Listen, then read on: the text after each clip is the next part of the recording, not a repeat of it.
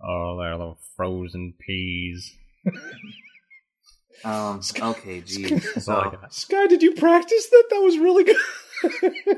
I've got two promising routes to go here.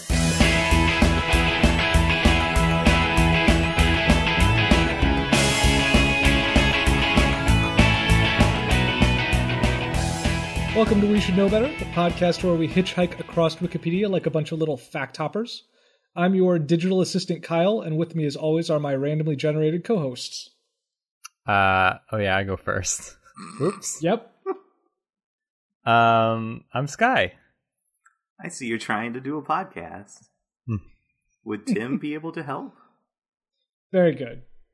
If you've never listened to our podcast before, what we do here is I will pick out a couple pages on Wikipedia, the bastion of all knowledge, and both Sky and Tim will race across these pages using only the links on those pages to find their way from one point to the other. Tonight, we are... I forgot this was even happening. I don't know if you guys celebrate this, but recently, I believe it started at the beginning of this week, or... Wait, hold on. Am I doing this? No, it's next week. Is Banned Books Week. Oh, is that why banned books are all over the place? Is it? Yes, it is.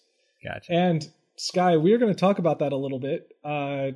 So, because tonight's game is going from the Wikipedia article for Penguin, not the Batman Penguin, just Penguin. Penguin. Because the Batman Penguin has his own page, of course. Of course. Yeah. But just Penguin. And we're going to go to the page for Tango. I will tell you right now, Tango is on that page, but It's not Tango, like the dance. The dance? Okay. The dance, yeah. The word Tango is on Penguin, on that page. It's not what you think it is. Okay. Does it instead link to Tango and Cash, the movie? Yes, it does. There you go. You got it. Way to go, Tim. You win. Yes. I got to come up with a new game. But while I'm doing that, let's talk about banned books a little bit. I mean, not really, because it's just going to be our opening game for tonight. You guys know Banned Books Week. It's a week where it's an annual awareness campaign. I did not realize this was actually put on by the American Library Association, but it is. It's an official thing now, and has been for about 30 years. Oh, wow. Yeah, I was not aware. Yeah, I thought it was just kind of a grassroots thing, which is probably to their benefit. But Banned Books Week is important in that it raises awareness that people have been trying to ban books and block them from being stocked in school and public libraries. Wonderfully, there are bunches of people who are super conservative who, yes, I know that we try not to get too in the weeds on our podcast, but I love the fact, I just really enjoy the fact that there are people who complain that Banned Books Week is inaccurate because you can't ban books in the US. And even though people try constantly, as in the article that I shared with you guys a couple weeks ago, that where a group of pastors was trying to ban the banned book display at a local library. Focus on the Family gets on this case all the dang time. So sorry guys. Just let people have their books. Anyway, what we're going to do tonight is there is a list of challenged books that is updated every single year. I'm not going to have you guys name them. Just go back and forth until you're done, until the first one misses. Okay. No. I have a couple questions from the ALA's website. Just a couple of statements about how many books are on, or what percentages of certain books are on this list. Now, remember, these are all challenged books. Again, they are actually correct. You can't ban these books, or these books aren't banned. Censorship rules are not in place here for these books in particular.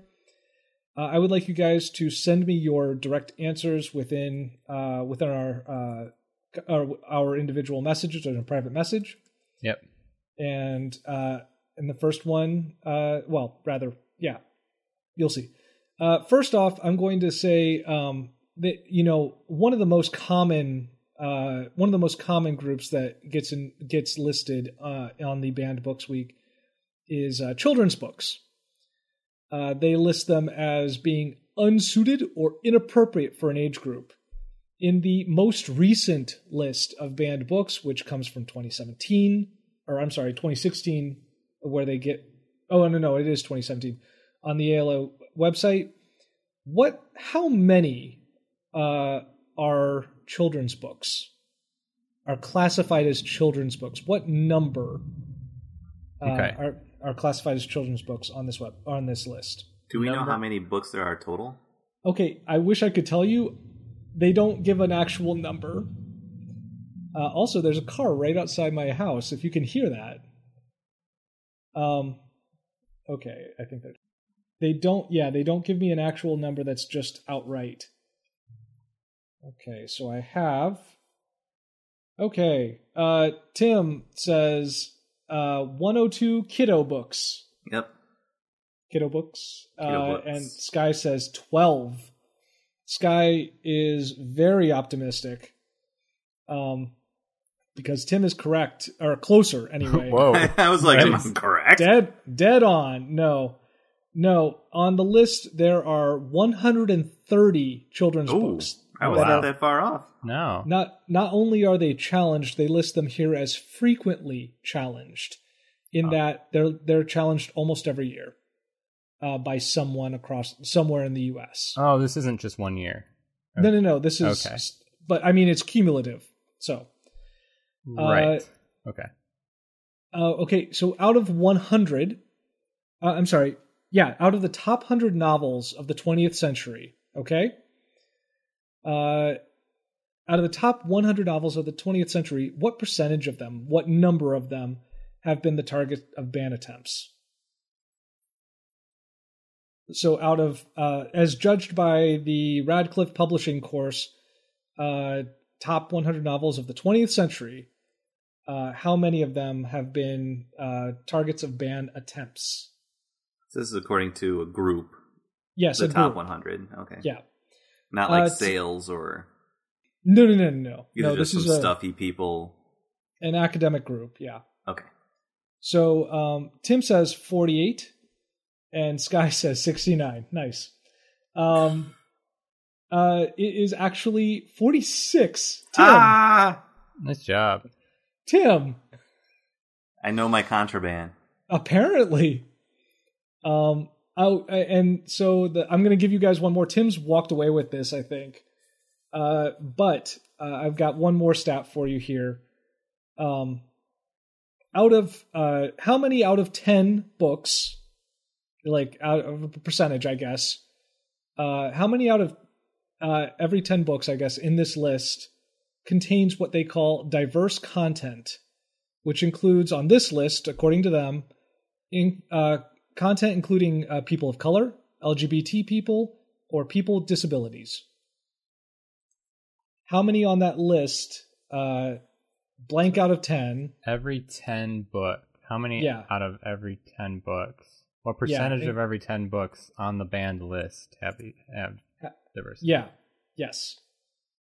Include what they call diversity or diverse content. All right. Tim's got his answer in. And Sky sent his. Sky says 35%. And Tim says 5 out of 10. You are both wrong. Tim's the closest. It is 9 out of 10 contains diverse content of some kind. Huh. For being a book think that there is are even that many books with diverse content to judge. Well, apparently it seems to be a sticking point for a lot of people. Hey, this ain't someone like me. Yep. Don't basically. This. Yeah. Basically. One of the books that really made this list come to light is a children's book called And Tango Makes Three. which is which is where we get our game tonight. So, but we're starting with the page for Penguin, and we're going to Tango. And Tim, I believe you're our winner tonight. Yep. So take us to the concept of Tango. Oh. Starting at Penguins, the concept of Tango. Totally. Let's do it. Penguins. The order Spiniciforms? Sure. Spinicidae? That was a great 90s TV show. Was that? Did someone just do castanets? I needed to psych myself up after that quiz. I'm like, woo! That was a big downer. I'm sorry. Kind of a downer, yeah. Oh, okay. I'm not trying to be a downer. Penguins, though. It's important stuff, you guys. I'm trying to be responsible. Responsible citizens. Growing up as a kid, I was always like, oh yeah, North Pole, that's where the penguins are, up there with Santa. Fool! Yeah, I'm a fool. Not only does Santa not exist, they live in the down area. Most of the penguins are in the in the upside down, that's right. Did you believe in Santa growing up? No, we weren't allowed. Yeah, we didn't either. My parents were like, nah, he's not real. It wasn't like we're not allowed, but it was like a nah, dog.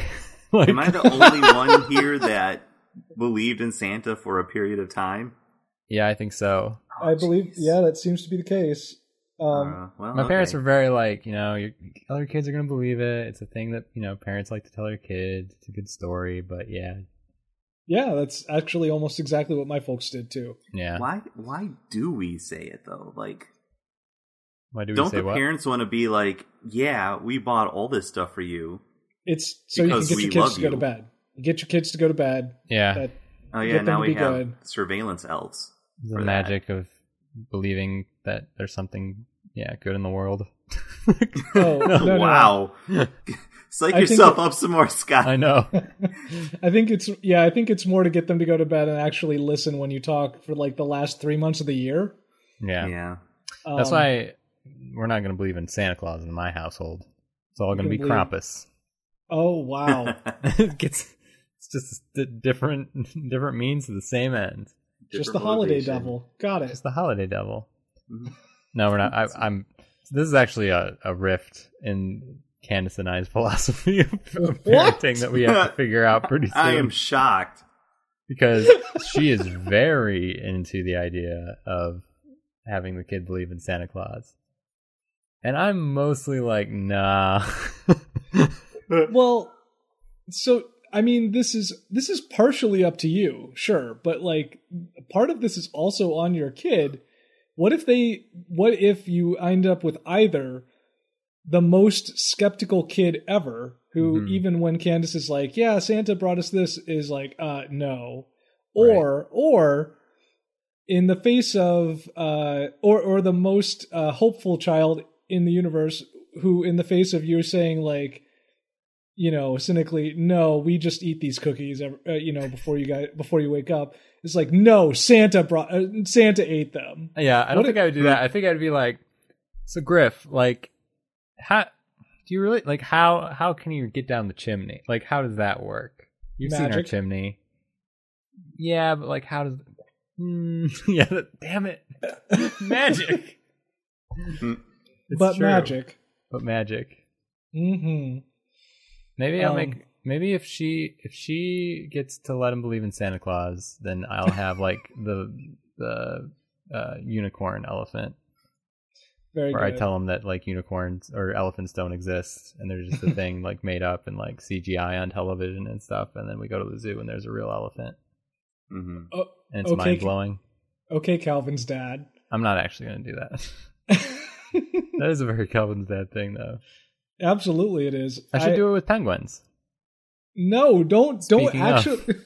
Don't do this to your Sorry, child. that was just my segue to get me back on track.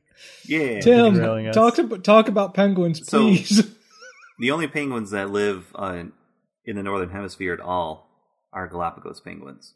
Mm-hmm. All the rest are just down in the dirty south. Whoa! They got their trucker hats. They got their snuff and their grits.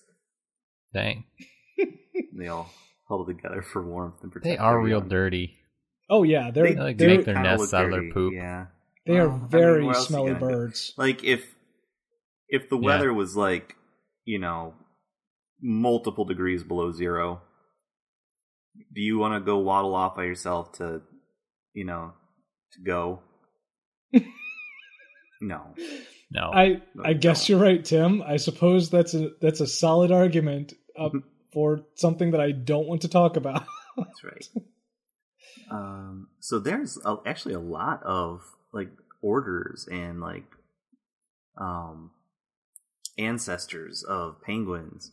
It's really big list that I'm not going to go into because it's just a bunch of Latin names.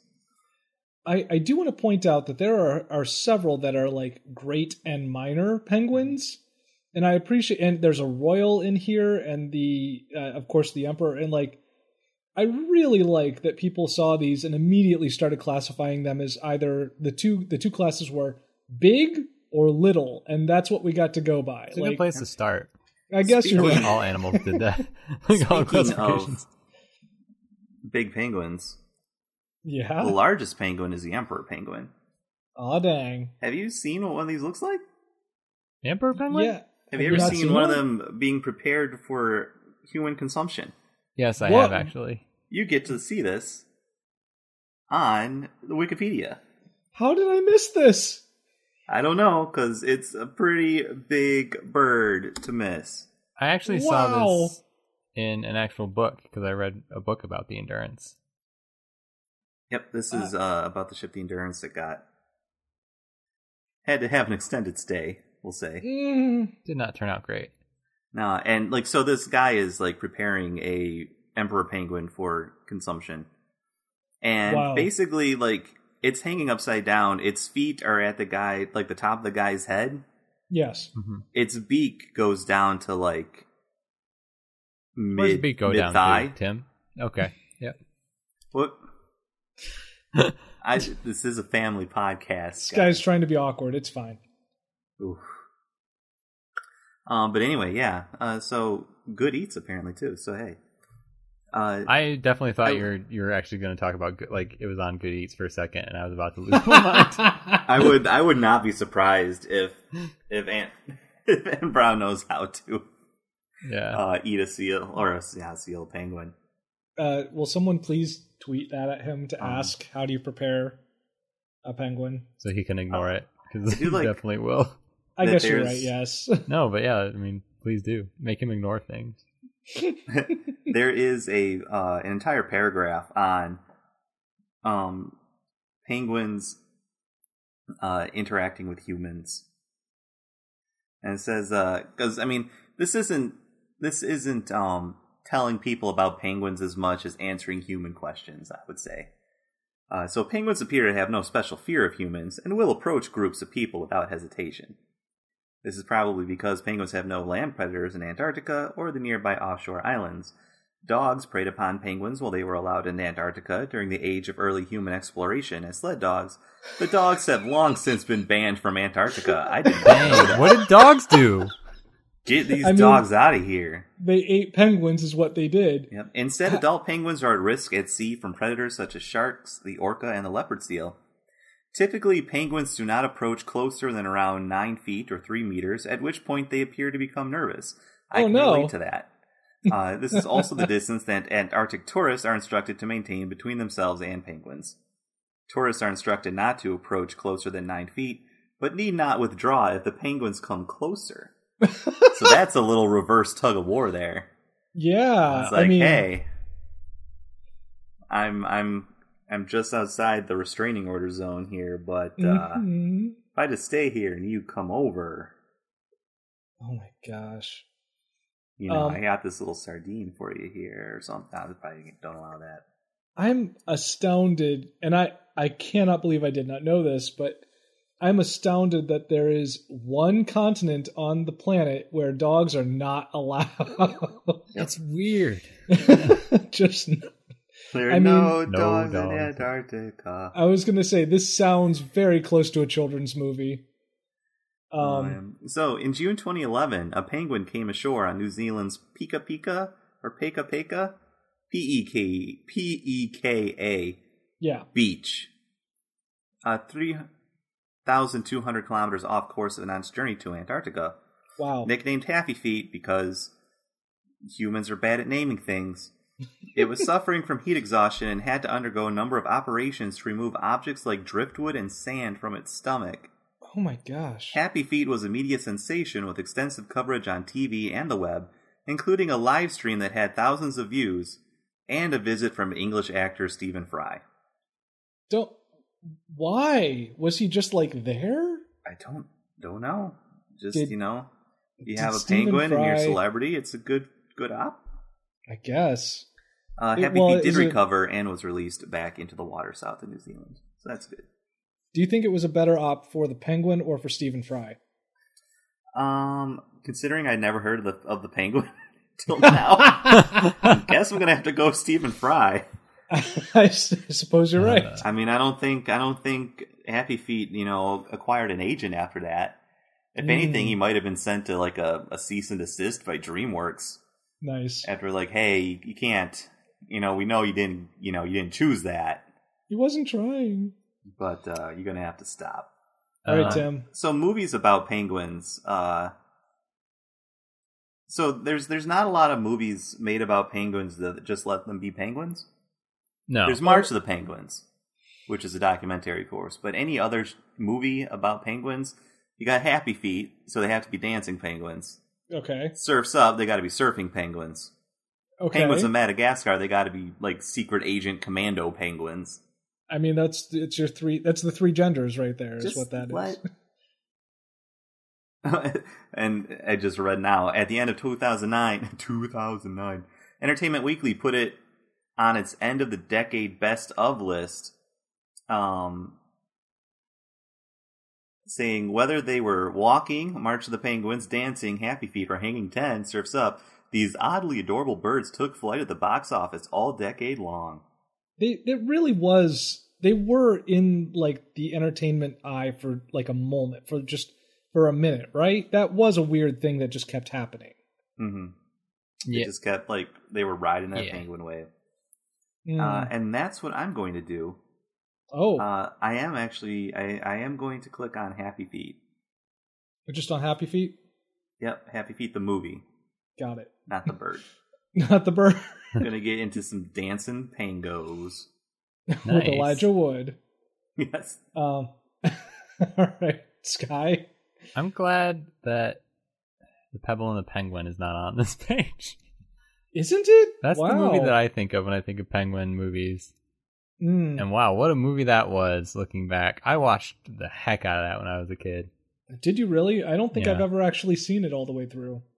It's not good. It's a bad movie.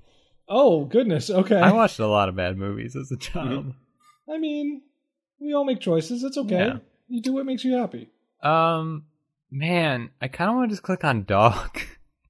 What? I did look up why the dogs were banned from Antarctica. Okay. It is probably for the mostly one reason is the reason you're probably thinking of, where they eat penguins. They get on those penguins, and then they also get on the seals. Oh, geez. But they also get diseases on seals, especially apparently. I guess distemper can spread to seals, and so they're like, nope, no dogs in Antarctica. Yeah, that's definitely a kid's dogs movie. in Antarctica. Even better on the reprise. Thank you. But I think I'm gonna click on the dog.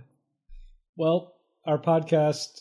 I mean, we play with birds quite often enough. We might as well spend some time with dogs. I mean, that's like a dog name, Tango. It's a good yes, name. It is. It is a dog name. All right, Tim. Let's talk about Happy Feet first. So I've never seen the film Happy Feet. Me either. And I'm like, this can't I've be never that seen bad. the motion picture. Motion picture known as Happy Feet. Computer generated graphics. Yes. Apparently, I think I implied previously that this was made by DreamWorks. I don't think it is. Mm-hmm. Didn't we do that with something similar where we're like, oh yeah, it's DreamWorks. Oh no, it's not. I mean, that's probably pretty pretty common for DreamWorks. I want to say. Yeah. They probably make trade on that. Yeah. So, I can't figure out what the company is called though. I mean, it was distributed by Warner Brothers here in the States. In Australia, New Zealand, it was Roadshow Films. I don't know why that's important. It's not. What is important is the plot of this movie, which I just read through, and it's kind of wow. So tell me about it, Tim. Every emperor penguin sings a unique song called a heart song to attract a mate. If the male penguin's heart song matches the female song, the two penguins mate. Oh. Norma Jean, a female penguin, falls for Memphis, not my lover. A male penguin. Because these are normal Antarctic names. I mean... They become mates. They lay an egg, which is left in Memphis's care, while Norma Jean leaves with the other females to fish. While the males struggle through the harsh winter, Memphis briefly drops the egg. As a result, their son, Mumble, is unable to sing, but he can tap dance instead. Oh no! Oh man. Nevertheless, he is enamored with Gloria, a female penguin who is regarded as the most talented of her age. One day, Mumble encounters a group of hostile squaw with a leader who is tagged with a yellow band, which he says is from an alien abduction. Whoa, Mumble narrowly escapes the hungry birds by falling into a crevice. I mean, that's one way to do it, yes. Now a young adult, Mumble is frequently ridiculed by the elders. After escaping from a leopard seal attack, Mumble befriends a group of Adelaide penguins. I thought it said Adele penguins first, which would have been apt. Called the Amigos, who embrace Mumble's dance moves and assimilate him into their group. After seeing a hidden human excavator in an avalanche, they opt to ask Loveless, a rockhopper penguin, about its origin. Loveless has the plastic rings of a six-pack entangled around his neck, which he claims have been bestowed upon him by mystic beings. Yada, yada, yada. Saving the day. But how does dancing save the day specifically? For the Emperor Penguins, it's mating season and Gloria is the center of attention. Ramon, one of the Amigos, attempts to help Mumble win her affection by singing a Spanish version of My Way, with Mumble lip-syncing, but the plan fails and Gloria finds it embarrassing. In desperation, Mumble begins tap dancing in sync with her song. She falls for him, and the youthful penguins join in for singing and dancing to Boogie Wonderland, because that sounds like the climax you want after the big scene. The elders are appalled by Mumble's conduct, which they see as the reason for their lean fishing season. I mean, I agree with them. Memphis begs Mumble to stop dancing for his own sake, but when Mumble refuses, he is exiled, prompting him to curse revenge on the elders for their blind belief. Please, Mumble, stop dancing for your own good. Please, stop angering the gods. I beg you, Mumble, stop dancing. At the Forbidden Shore, gosh, this gets really dogmatic. The group finds a fishing boat. Mumble pursues it solo to the brink of exhaustion.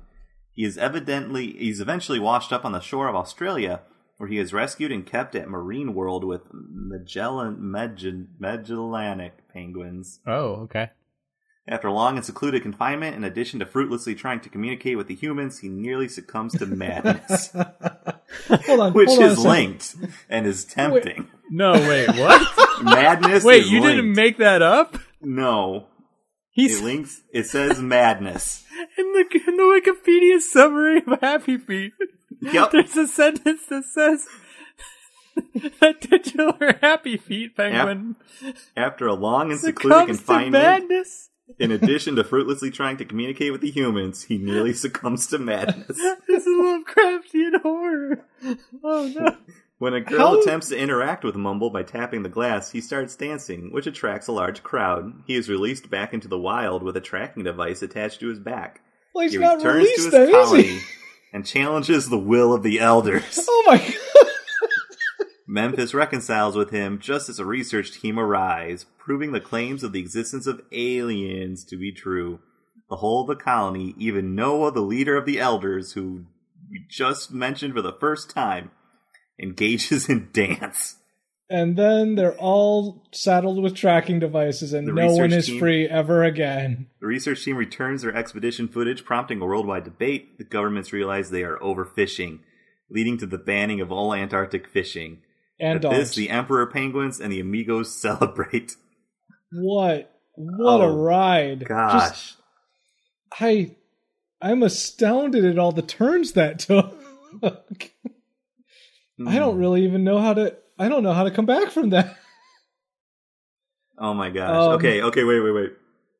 George Miller cites as an initial inspiration for the film an encounter with a grizzled old cameraman whose father was Frank Hurley of the Shackleton expeditions. During the shooting of Mad Max 2,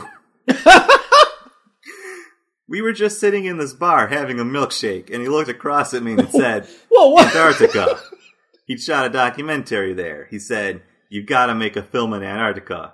It's just like out here in the wasteland. It's spectacular." And that always stuck in my head. Hold on a second. I would like to pull apart this scene because they're sitting in a bar. Having milkshakes. During the filming of Mad Max 2. Yes.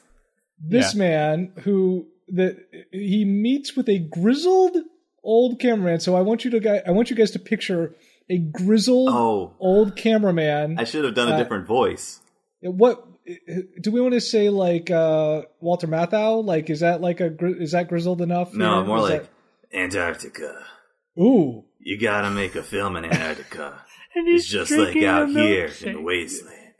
Yeah, there's a pause. There's a pause in there, and he just takes a long drag of that milkshake. Yeah, it's strawberry. The best kind of milkshake. There's like a whipped cream on top and an actual strawberry, and it just like sinks into the cup as he drinks, as he slurps. Mm-hmm. Oh man!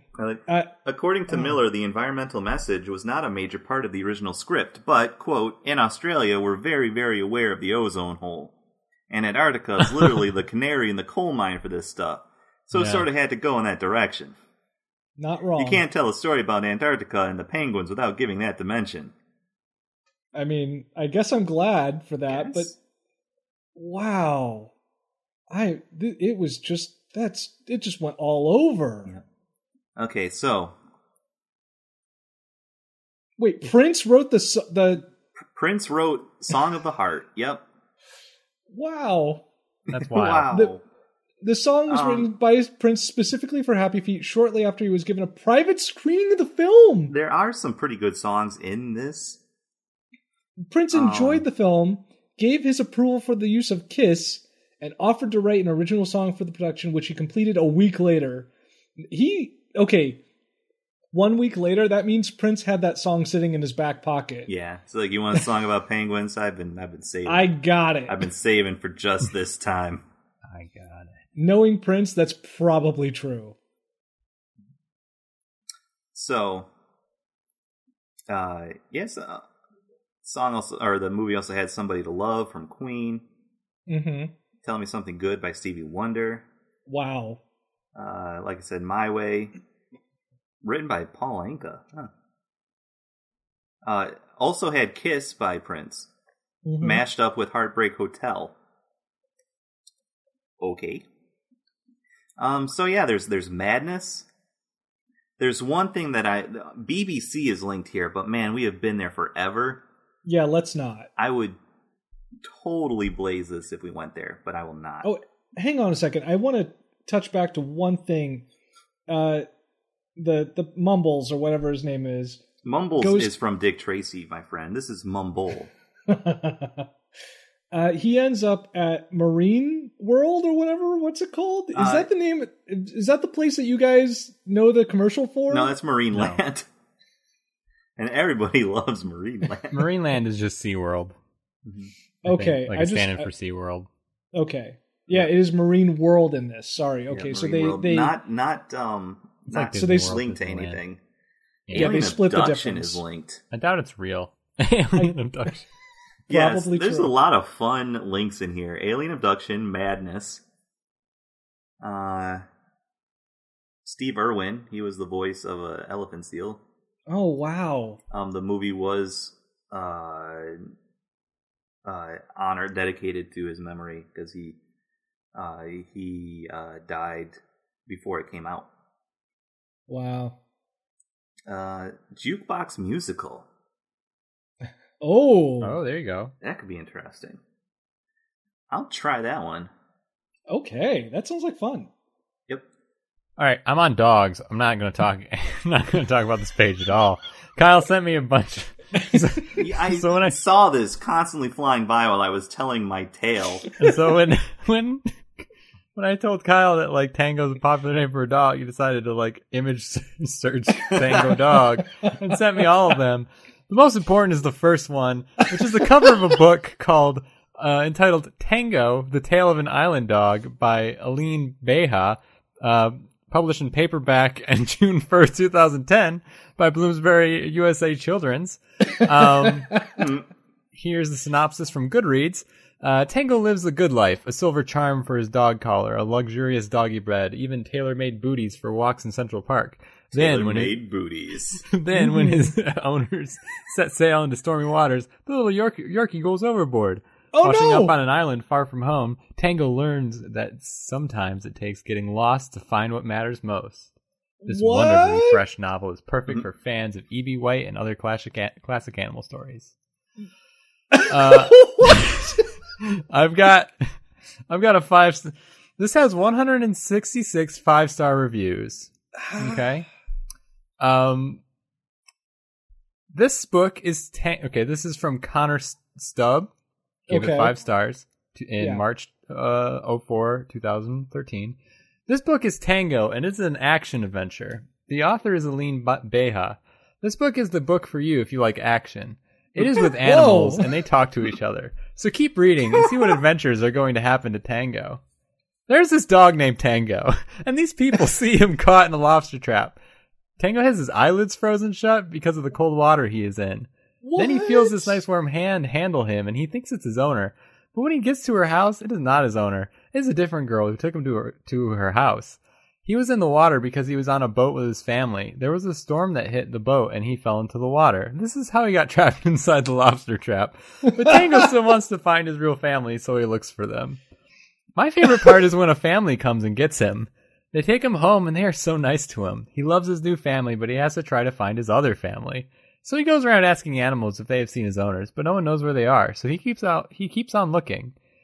But sooner he just gives up because he knows they aren't going to look for him anymore. Oh my gosh. But he loves his mistress that found him when he was stuck in the lobster trap. Whoa. So he doesn't care if his family isn't going to look for him anymore because he loves his family now. If you like books that have action, and if you like books with dogs in it, you would really love this book. I really enjoyed this book. Anyone can like this book, even boys and girls. So you can just pick up this book at the library, or you can borrow this book from me. By Connor Stubb. At the end. Very good, Connor. Yes. Oh, man. It's good. There are only 12 one-star reviews. And only one is actually like a review and not just it has like words to it. Yeah. Yeah. This is from Brianna, no last name given, and October 21st, 2012. I wouldn't either if I said I didn't like this book, so. Don't read Tango: The Tale of an Island Dog. Please don't. It's not as bad as Dog Lost, but it still isn't worth reading. A dog gets lost, as usual, in parens, and his owners don't try to look for him. They think he's dead. Tango then finds a nice family, but has problems with the world. I can't remember if he gets found or not. I think he does, in parens, by his real owners, but it isn't good. The title fits it a bit.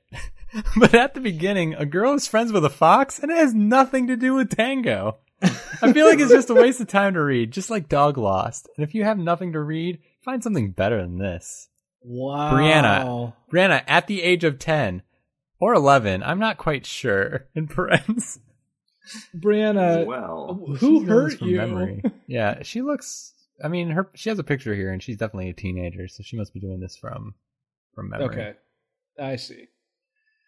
Oh my! So this made a strong impression on her. Yeah, overall this book is lauded. It's 3.82 stars on Goodreads. That's pretty good. There is one reader Q&A. This is the most popular, and it's the most popular one because there's only one.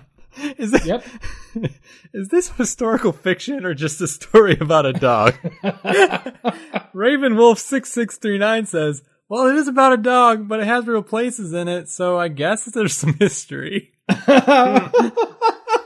Very good. That's the definition of that. When you have some real places in it, it's historical fiction. Oh, man. So going back to the dog page, I'm going to click on military. Yeah, what are you clicking? It says they assist military. Police and military. Done. I'm going to click on military, which takes me to dogs in warfare, but whatever. Woof. Okay. Woof, exactly. Oh, well, I didn't mean to do that, but yes. Yeah. Jukebox Musical, which is a page I don't think we've ever seen on this show. Nope. It's like the first page. A jukebox musical is a musical film or stage presentation featuring the songs of popular music acts. The term is used to describe films starring famous popular music acts showcasing their own recorded songs, not necessarily as part of a traditional musical score, though they are sometimes augmented with scored background music.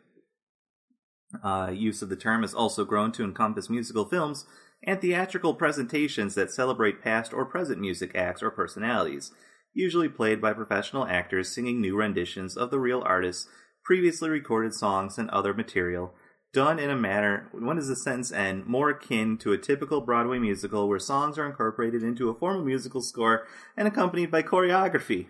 So singing and dancing. That was a long sentence. It was. Wait, was that one sentence? Dang. From use of the term has also grown to accompanied by choreography was one sentence. Cool. There's a lot of jukebox musicals. Some famous examples are Boogie Nights, I would Saturday like to Night reference Fever, Mamma Mia, We Will Rock You, the Queen musical, All Shook Up, the Elvis Presley musical. Let's go to the 2010s and talk about some of the more recent musicals that have been attempted. Attempted, okay. We have American Idiot, the Green Day musical. Wow, I didn't even know that happened. Mm-hmm. We have Yoshimi Battles the Pink Robots, the Flaming Lips musical. I would probably watch that. Mm-hmm. We have Cyrano de Burger Shack, which includes various artists ranging from Carly Rae Jepsen to Smash Mouth. That's Cyrano de Burger Shack. Do you know what that is? That's the story about a guy who a handsome but very vapid guy gets a poet to write love letters for him. Right. For this woman that they're both in love with, and then she falls for the handsome but vapid guy. And it's that's a But this one also involves a Burger Shack. Yeah. Well, it's the name of the original is Cyrano de Bergerac. It's Spanish for Cyrano of Burger Shack. Of the Burger Shack, yes. So in 2018 alone, there's been Jukebox Hero, which let's see if you can name the acts associated with these. Oh, I have to close this then, or not look. Okay. Acts associated with Jukebox Hero. Yep, Jukebox Hero is based on the music of Stars in His Eyes. Oh, what's the name of the band? Mm-hmm. I can't pull it. I don't remember. Foreigner. Oh, right, it is. Escape to Margaritaville. Okay, that's Jimmy Buffett. Jimmy Buffett. Tina, the musical. Nope. Tina Turner? Yep. Oh, of course. The Cher Show. Is it Cher? Yes, the Cher Show starring Cher. I prefer the Cher Zone myself. The Cher Zone. Jagged Little Pill. Oh, that's what's her name? Is it Courtney? Nope. Dang it! I can't think of it. It's Alanis Morissette.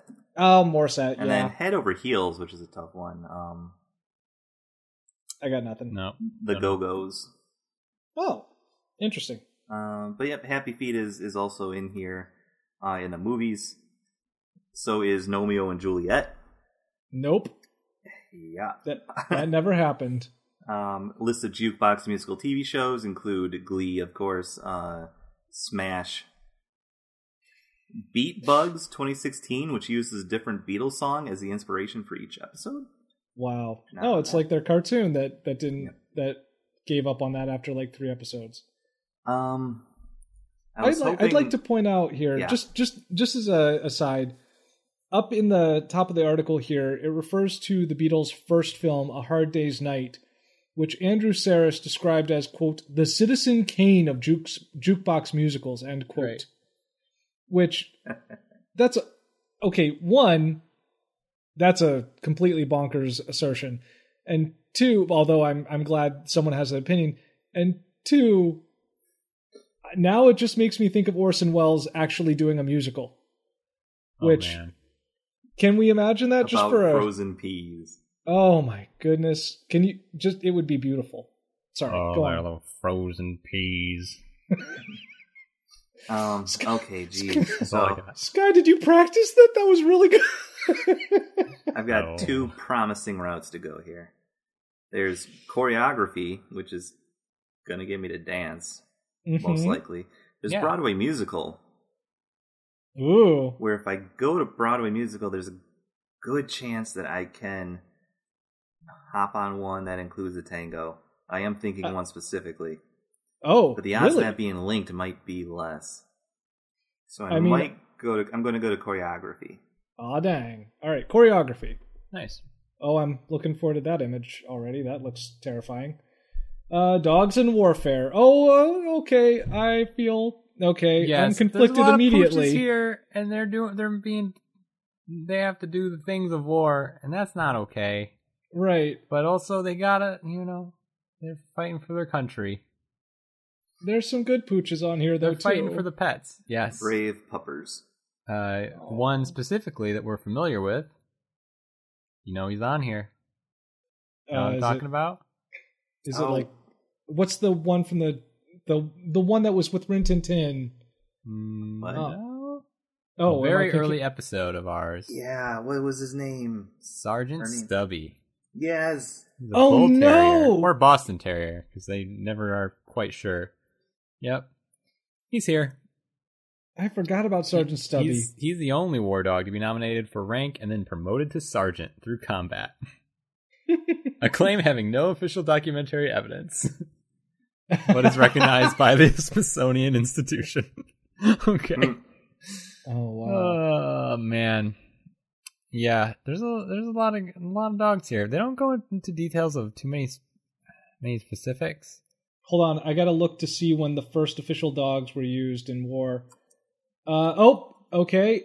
Guess what? Okay, it's not it's not the Greeks immediately. First, it's the Egyptians and then the Greeks. Yep. They also include the Romans at the end of that list. Yep. Oh, I'm sorry. Do you want to do the next line? Because no, go ahead. The Molossus dog of the Molossia region of Epirus was the strongest known to the Romans and was specifically trained for battle. So even though the Romans weren't... and among the Greeks and Romans, dogs served most often as sentries or patrols, even though they were sometimes taken into battle. And the earliest use of war dogs recorded in battle in classical sources was against the Sumerians around 600 BC. That is the Greeks and Romans. They're definitely saying that they're going back to that. Yeah. So even though all of those groups used dogs in their fighting, the only one that gets any explanation or any expansion, Greeks and Romans. I guess it's just because they're the ones that have the writing and stuff. Do the others. Do the others. We just don't. It's not commonly taught. We just don't have it. Yeah. I don't know. Sorry. Logistics and communications. They use dogs to pull small carts of milk. What? In World War One. Yeah. Let's see. Is there anything about communication here? Dogs were often used to carry messages in battle. They'd be turned loose to move silently to a second handler. This required a dog that was very loyal to 2 masters. 2 is in italics. Otherwise, the dogs would not deliver the message on time or at all. They would just be good boys and wander around. Some messenger dogs also performed other communication jobs, such as pulling telephone lines from one location to another. Citation needed. Wow. Okay, citation needed. Yeah, a famous Yorkshire Terrier named Smokey was used to run a telegraph wire through a 4 to 8 inch diameter, 70-foot long pipe to ensure communication without moving troops into the line of fire. Is that cited? No, but it doesn't say that there's a citation needed, so it seems good. I need to get to like dancing. Yeah, I'm going down a dumb route. No, this is good. Oh, I see where you're going. Yeah, I just need to get to military, I guess. I got psychoactive substances here. Hey. Airports. Santos, Iraq War. Bill Clinton. Army? U.S. Army. I'm clicking on U.S. Army. U.S. Army? Yep. All right. Okay. Well, while I'm finding that, Tim, let's talk about choreography. Choreography is a surprisingly short article on Wikipedia. It is the art or practice of designing sequences of movements of physical bodies or their depictions, in which motion, form, or both are specified. I guess there did have to be a choreographer for the scene in Home Alone when he has the mannequins in front of the window dancing. Yeah, they had to consult someone on that. Choreography may also refer to the design itself. Choreographer is one who creates choreographies by practicing the art of choreography, a process known as choreographing. Someone had fun with that sentence. Wow. That is beautiful. Maybe they were choreographing it. This image of the choreography for the Spanish dance cachucha, I guess? Cachucha? Described using dance notation. This looks like some ancient ritual. The dance notation in here is they have the figures for how the person moves on the floor, and then their individual leg positions to the beat. It's very weird looking. That's how dance is. It's a little terrifying. Yeah, I imagine that this summons a demon. I am Kajuja. Yep. Sorry. So there's a list of where choreography is typically used in a variety of fields, including musical theater, cheerleading, cinematography, gymnastics, fashion shows, ice skating, marching band, show choir, theater, synchronized swimming, cardistry, video game production, and animated art. I'm sorry. What did you say? Cardistry? Cardistry. I'm just gonna... Yep, that's exactly what I thought it was. Yeah, Cardistry cards. Is the name given to the performance art of card flourishing. Well, I'm going to pocket that and use that for my next start page. Hand choreography. It's hand dancing. Card dancing is what. Hey, you got to train. It counts. Wow. I'm counting it. All right. Where are you going, Tim? In dance, choreography is also known as dance choreography or dance composition. Should I just go to dance? Go to dance. I'm just here to dance. Yeah, I'm just here to dance. I'm at dance. I mean, you got options. I mean, you do have Broadway shows mentioned here. Nope, went to dance. Oh, you're just going to dance. Yep. Okay. Dance it is. All right. Well, that did not give Sky a lot of time. Sorry, but there was not a lot there. This page isn't very big. Don't worry about it. Oh, you mean the entire U.S. Army? It's huge and scary. Yep. We're going to talk about the Army components. Oh boy. The task of organizing the U.S. Army commenced in 1775. In the first 100 years of its existence, the United States Army has maintained as a small peacetime force to man permanent forts and perform other non-wartime duties such as engineering and construction works. During times of war, the U.S. Army was augmented by the much larger United States Volunteers, which were raised independently by various state governments. States also maintained full-time militias, which could be called into the service of the Army. I think I'm going to click on engineering. Are you just you're putting yourself like, to sleep already? I looked for like radios and stuff. I couldn't find it. But engineers work on radios.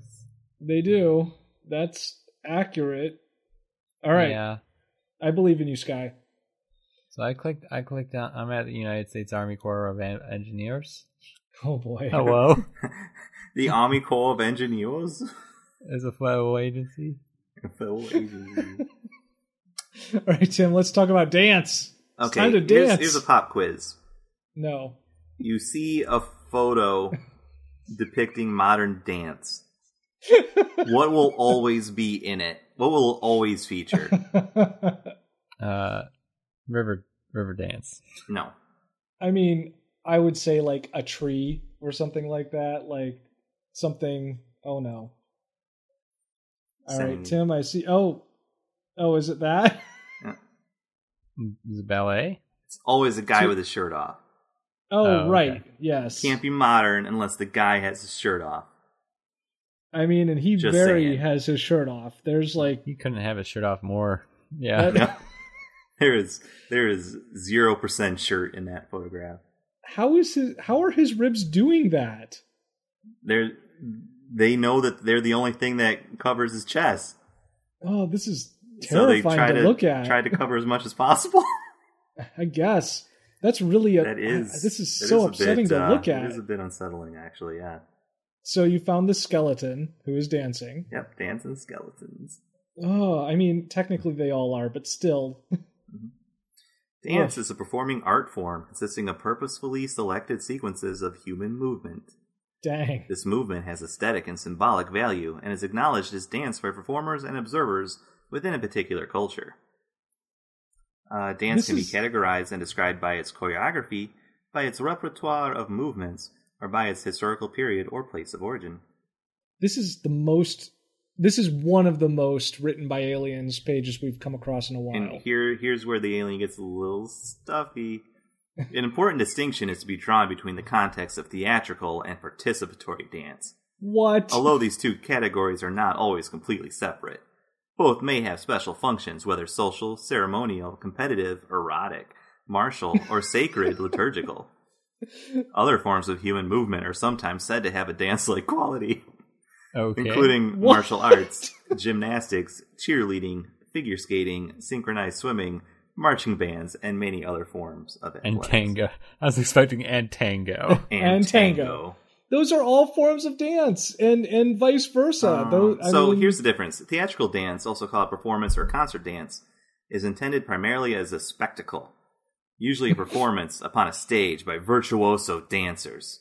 Oh, okay. It often tells a story, perhaps using mime, costume, and scenery, or else it may simply interpret the musical accompaniment, which is often specially composed. Examples are Western ballet and modern dance, classical Indian dance, and Chinese and Japanese song and dance dramas. Most classical forms are centered upon dance alone, but performance dance may also appear in opera and other forms of musical theater. Cool. Did the Greeks and Romans not get the top billing for this one? Is this the thing? Did we finally find the thing that they're not the first ones at? I think maybe, yeah. Great.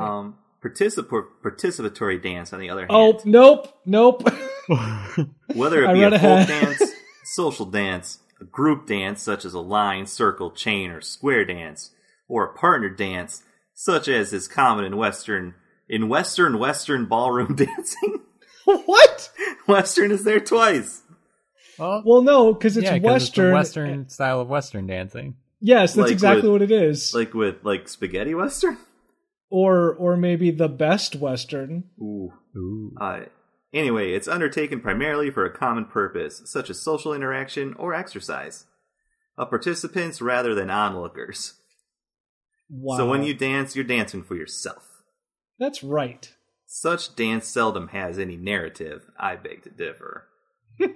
I mean, the Humpty Dance is a story all in itself. Tim, if there...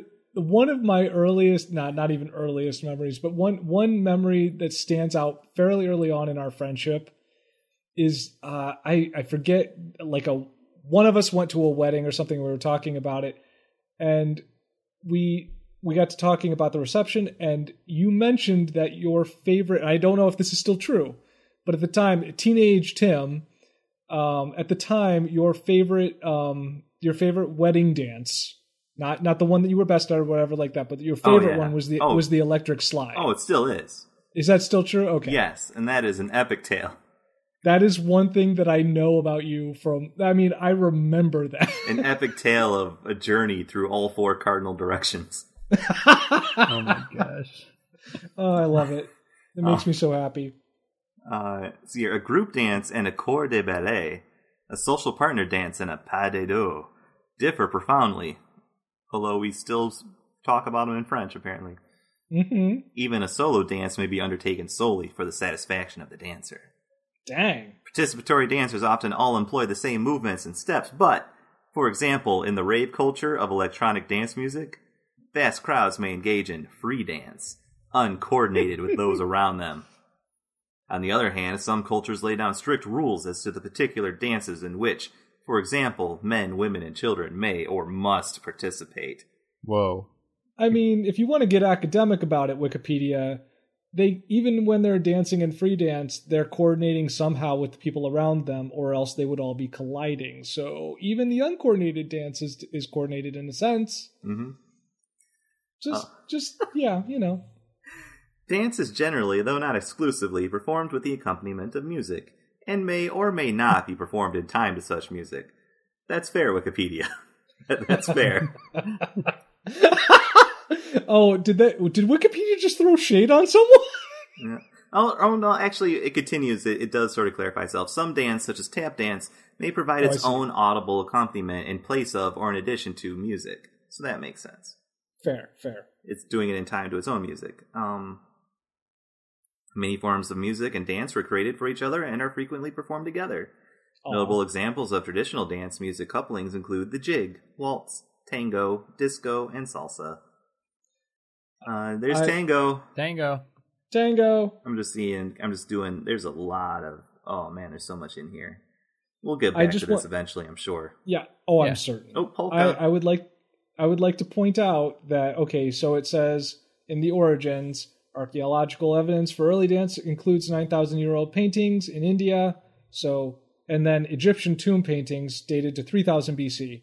That's fine. Which inspired the Egyptian dance. Yes. Yeah, very good. Then the very next paragraph, references to dance can be found in early recorded history. Greek dance is referred to by Plato, Aristotle, Plutarch, and Lucian. So I don't think they called it Greek dance. It's Greek dance, or horos, they say, which I don't think... Oh, wow, I didn't even realize this, but... There's the hora, that's a dance. We need to come up with like a jingle. For when the Greeks show up? Yeah. Greeks and Romans? Who did it first? It was the Greeks, because they did the thing. The Greeks did the thing, they did all the things. They did it first. Yep, and... The Bible and Talmud refer to many events related to dance and contain over 30 different dance terms. That's cited. I like that a lot. Dang. I didn't realize that people were cutting so many rugs in the Bible. Oh, that's great. So I'm on tango, but it's tango music. Is that right? I mean, for the sake of argument, I'll go with that. We're at an hour of recording, so okay. Yeah, unless Sky would like to fight on this. Fight me. Fight Tim. Say no. It has to be the dance. I'm so close. It's fine. I'm leaving that out there for you, Sky. Okay, well that's fine then. Sky, do you want to talk about the United States Army Corps? No, they like help with navigation, so I was going to click on that. Does this have the alphabet on it? What's that? Does this have the alphabet? NATO. You're doing the waltz, tango, etc. Yeah. I'm really surprised that the person on the dance page did not do that very subtle joke and list the waltz, the tango, and the foxtrot together. That would be good, yes. No, I don't think it's on this navigation page. Which makes sense. I'm very surprised, actually.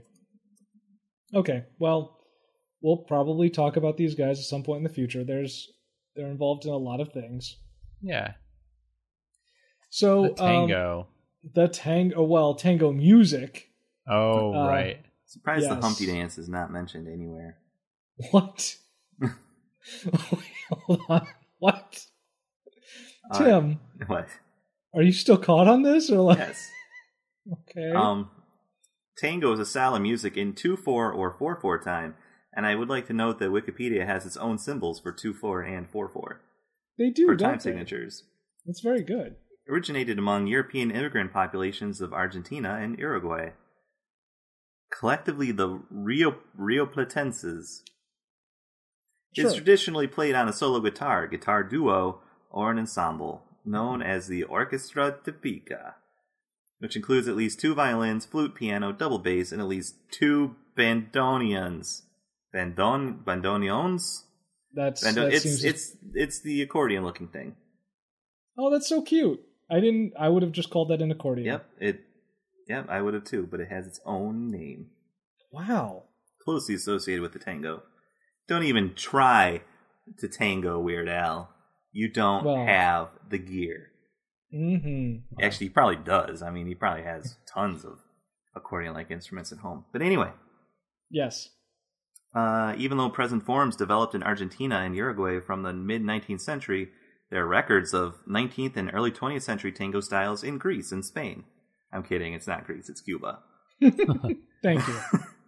While there is a flamenco tangos dance that may share a common ancestor in a minuet-style European dance, all sources stress the influence of the African communities and their rhythms, while the instruments and techniques brought in by European immigrants in the 20th century played a major role in its final definition, relating it to the salon music styles to which tango would contribute back at a later stage. I would like to... sorry, go on. Angel Vilolo's 1903 tango El Choclo, or El Choclo, I have mangled so many pronunciations tonight, was first recorded no later than 1906 in Philadelphia. We're trying. We're doing our best. Vilolo himself recorded it in Paris, possibly in April 1908, with the Orchestra Zigane du Restaurant du Rat Motor. Mort. Vilolo had to record in Paris because in Argentina at the time, there was no recording studio. Oh no, not a single one. Like many forms of popular music, tango was associated with the underclass, and attempts were made to restrict its influence. Citation by whom? By the non-underclass, I'm guessing? Yes. I would like to hop ahead just a little bit to this bit where they talk about the 20s and 30s, where tango began to gain popularity in Europe, beginning in France. A superstar, Carlos Gardel, soon became a sex symbol who brought tango to new audiences, especially in the U.S., due to Prince of Tango. His sensual depictions of the dance on film. I want to say sex symbol is linked here, and yeah, okay. Did you see the caption to his photo? Yes, I did. That's what I was going to. Perpetual symbol of tango.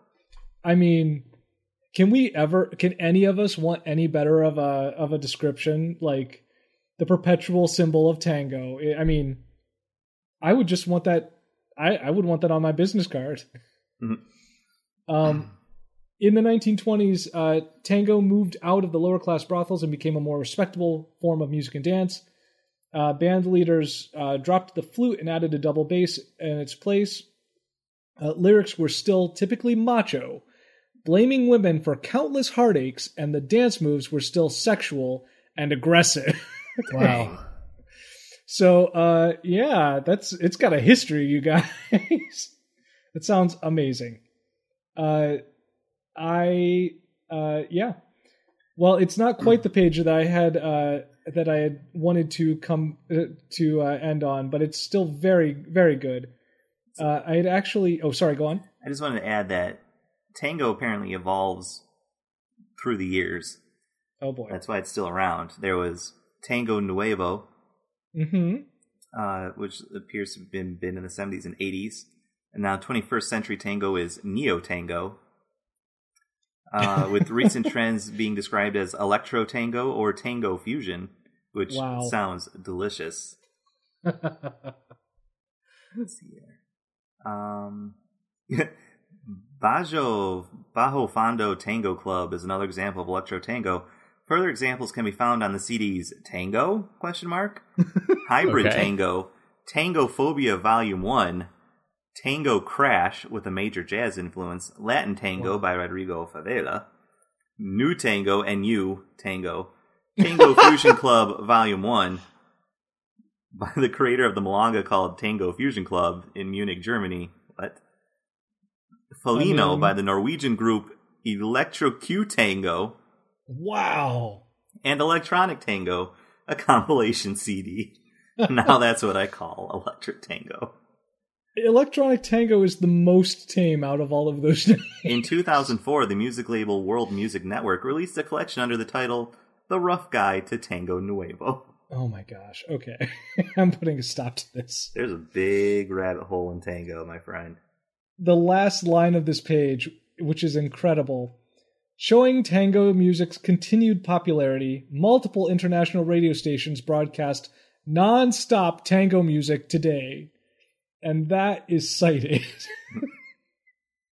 to Argentine Tango Radio, which I'm assuming is a website. I'm clicking on it right now to see if they just play. Oh my gosh, they do. It's non-stop tango music. Yeah. To stream. Wow. This is wonderful. Well, you guys, I know that typically it takes two, but I am glad that all three of us were here to tango tonight. If you enjoyed this... What? 4-star review of Tango. This book was good, but not the best in the world. 2 stars. I expected this book to be very adventure-driven, but found a lot of the plot centered around the relationships in the book, and it left me disappointed. Sorry. Wow. Why would you expect it to be adventure-driven? It's literally about a dog, and dogs are about relationships. That's the defining feature of dog. Yeah, for sure. Very drawn out, kind of boring, but it had a very good plot. What? I feel like you don't understand what some of those words mean, reviewer. Yep. Well, if you would like to hear more about Tango, the island dog, go to goodreads.com. Search for Tango. Or check out any of our past podcasts. You can do so on our website at wskbcast.blogspot.com.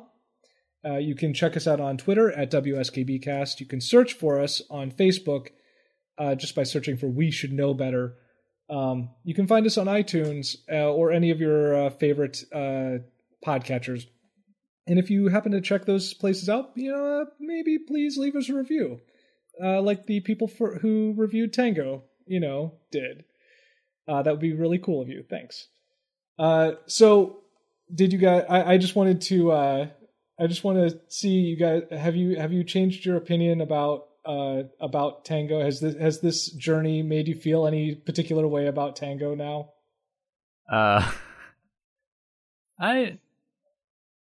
No. I mean, it started I feel out different about Tango Dogs. Gangster. Now it sounds kind of nerdy. So that's kind of where I am right now. I want to wrap up just by telling you guys literally that there is what is Finnish Tango, by which I mean it is not Finnish as in the end, but also the end of this podcast, but Finnish as in Finland. The Finns are apparently very into tango. And if you want to watch a lot of people dancing very close together, because it's apparently very cold. It's cold there, yeah. Yeah. Maybe look that up sometime, because it's very entertaining. Anyway, all right. You guys do that and have a good night. Have a good night. Good night. Bye.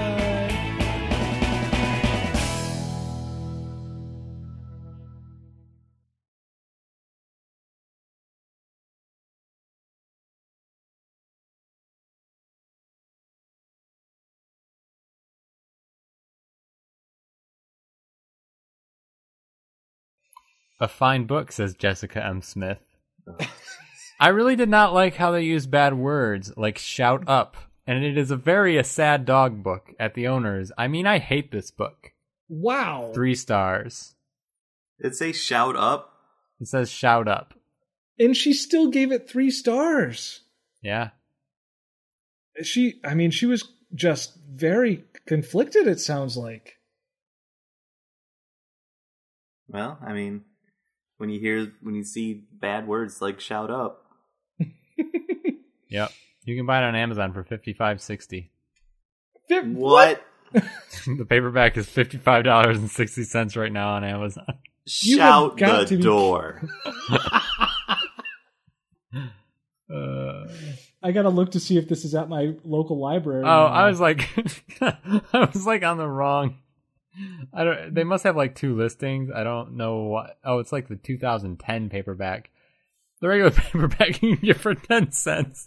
Has it gone through? Hold on. Has it gone through multiple printings? Is that what you're telling me? Yeah, I could test this. Yes, apparently. All right. Search the catalog. Tango, the Island Dog catalog.